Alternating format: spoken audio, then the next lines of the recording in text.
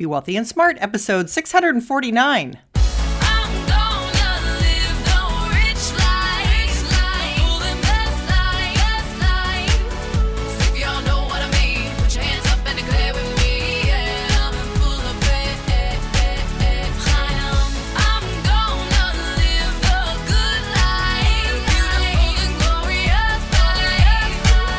Step into a world of wealth and financial freedom without budgets, boredom, or bosses on Be Wealthy and Smart.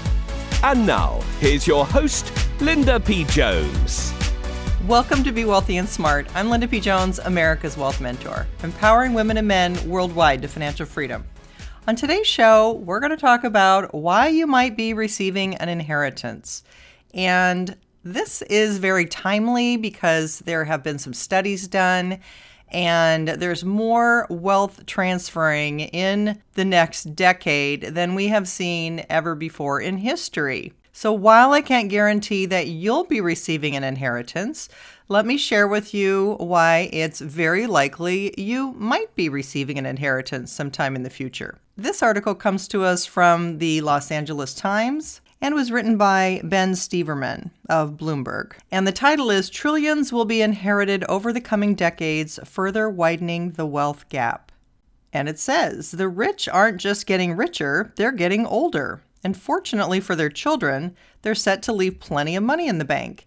About $36 trillion will flow from one generation to another over the next 30 years, according to a recent report from wealth manager United Income. The pace of bequests has already started surging. Americans inherited $427 billion in 2016.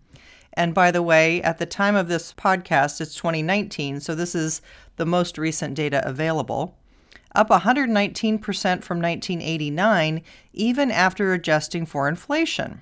Wealth equal to nearly 2 times the size of the U.S. gross domestic product is expected to be gifted to charities and heirs over the next few decades, said United Income founder Matt Fellows.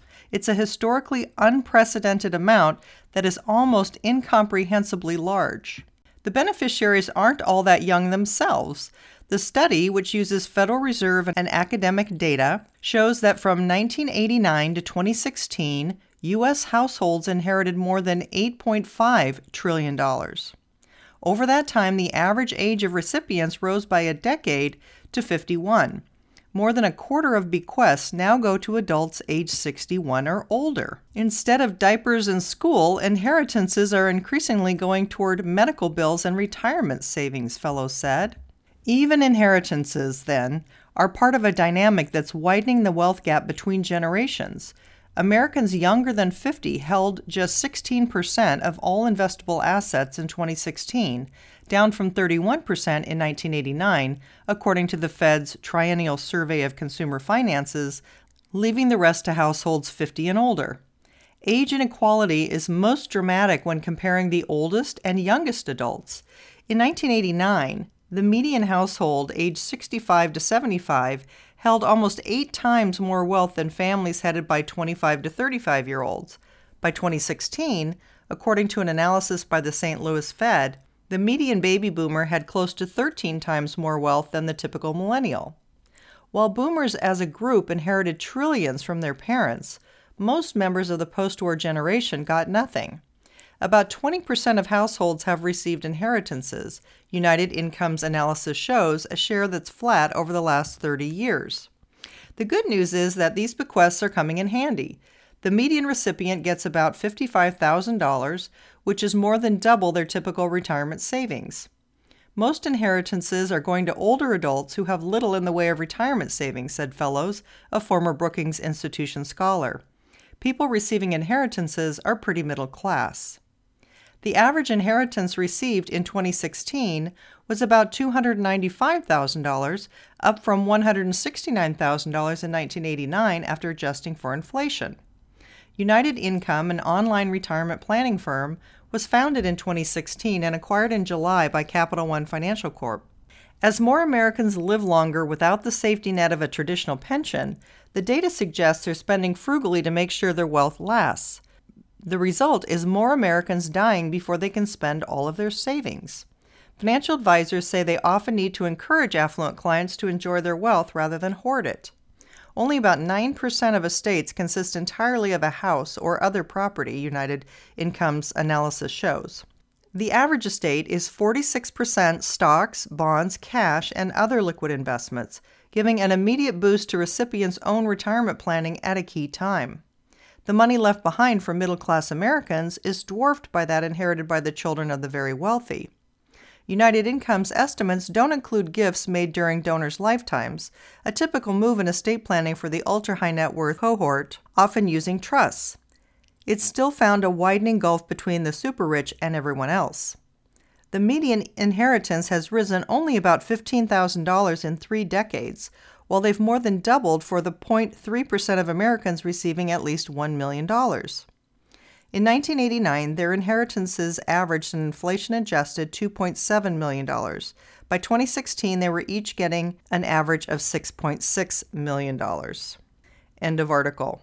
What's really interesting about this article and this study is only about 9% of estates consist entirely of a house or other property. Only 9%. That's a lot less than I would have thought, since real estate has gone up so much, and the average estate is basically half stocks, bonds, and cash, and other liquid investments, maybe like CDs, savings accounts, checking accounts, things like that, which tells me that a lot of wealth was created in the stock market, and that people that invested in the stock market have more of an inheritance to be able to pass on to their kids. So I think that's a very interesting statistic, and one that just bodes well for our theme here of investing and building wealth, and understanding that being invested in the stock market is one of those ways that builds tremendous wealth for people. If you're someone who's not expecting an inheritance, don't get depressed, because you can always create your own wealth. And if you need some help with that, pick up a copy of my book, You're Already a Wealth Heiress, Now Think and Act Like One, 6 Practical Steps to Make It a Reality Now. Or if you're really serious about investing for retirement and attaining financial freedom without complexity and without overwhelm, fill out the short questionnaire in the show notes, and let's talk and see if it's a good fit for us. And just a reminder, we also have our Holiday Sizzle giveaway going, where you're able to win one of 20 prizes. 10 lucky people will win my Wealthy Mindset Blueprint audio set valued at $197. 5 lucky people will win my Wealth Heiress book, personalized and signed by me. And 5 lucky people will win a one-on-one wealth mentoring session with me. All you need to do is leave a review for the podcast on iTunes, or if you have an Android, on Stitcher, STITCHER.com, and that will get your name in the drawing one time. And if you've read the Wealth Heiress book, leave a review on Amazon, and that will get your name in the drawing 2 times. The drawing will occur on January 1st, and winners will be announced on the first podcast in January. That's all for today. Until next time, live the good life and be wealthy and smart. Thank you for listening to Be Wealthy and Smart with Linda P. Jones. Share the wealth and tell your family and friends about the show. Check out our website, blog, and social media for more riches at www.bewealthyandsmart.com.